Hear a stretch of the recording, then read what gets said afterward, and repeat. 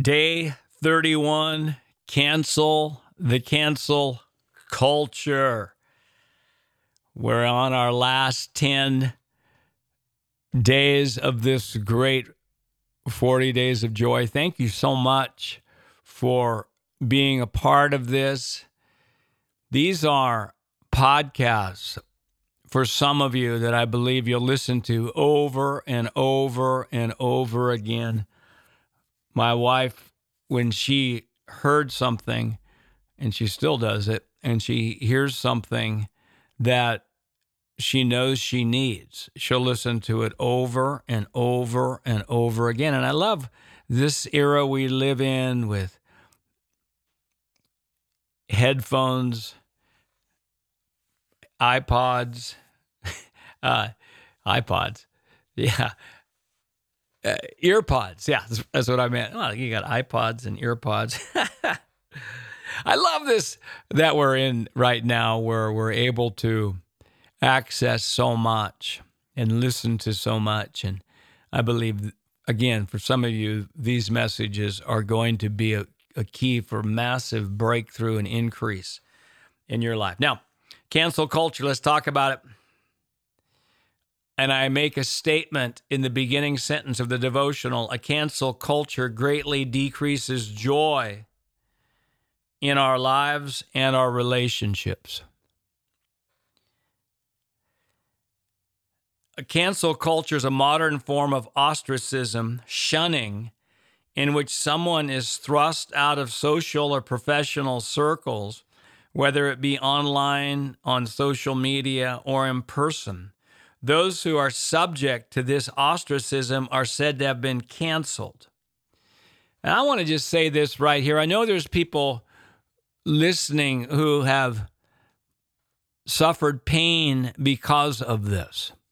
And I just speak a healing into you and a forgiveness, a breakthrough, a wisdom that will astound you. I speak Romans 8:28 over you. All things work together for good for those who love God and are the called according to his purpose. And as we look at it, I say the cancel culture is a non-biblical response to the perceived faults and failures of others. Let's read Galatians 6:1. Brethren, if a man is overtaken in any trespass, you who are spiritual, restore such a one in a spirit of gentleness, considering yourself, lest you also be tempted. Now, we may not agree with people's behaviors. We may not agree with what people are doing. But if we just write people off, label people, then we are part of the problem, not part of the solution.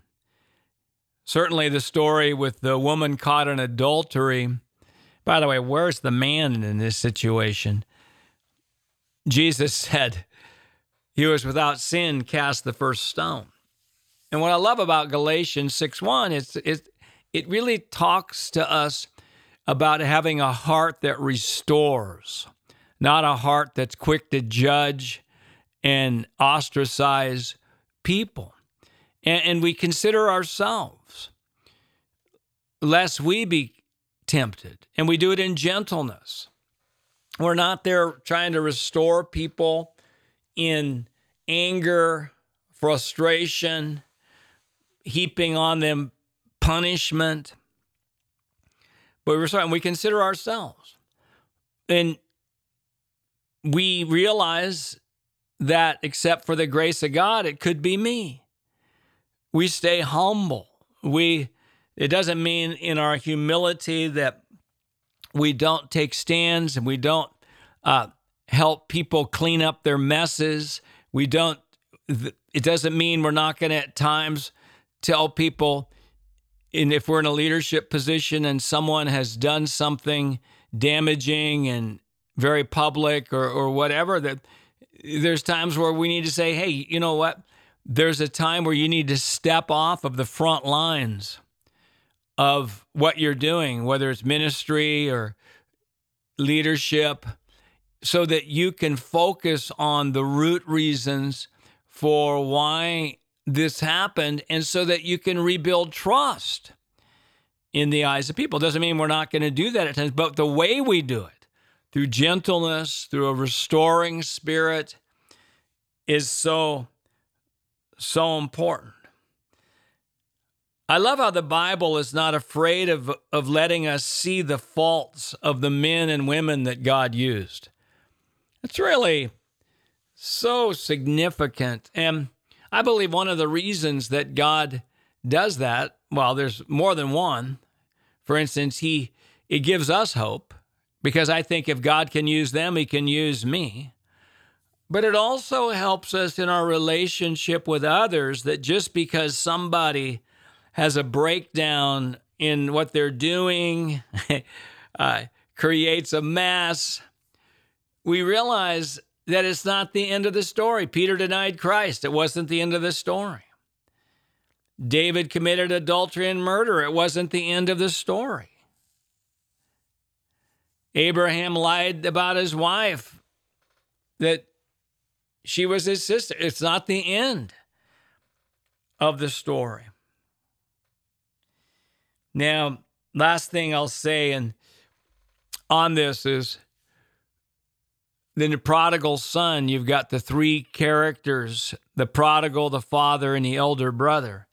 The default of the elder brother mindset is to first see what's wrong with a person or place. And that's really at the foundation of the cancel culture, is that default. But the default of a father mindset is to first see what's right with a person or place.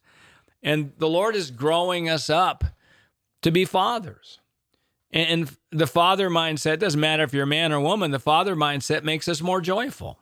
Even in the story of the prodigal son, the father had a party. He was joyful with his son's return, but the elder brother stood on the outside and was very non-joyful with his cancel culture mindset. Hey, tomorrow we're going to get into celebrating progress. We talk about that a lot. God bless.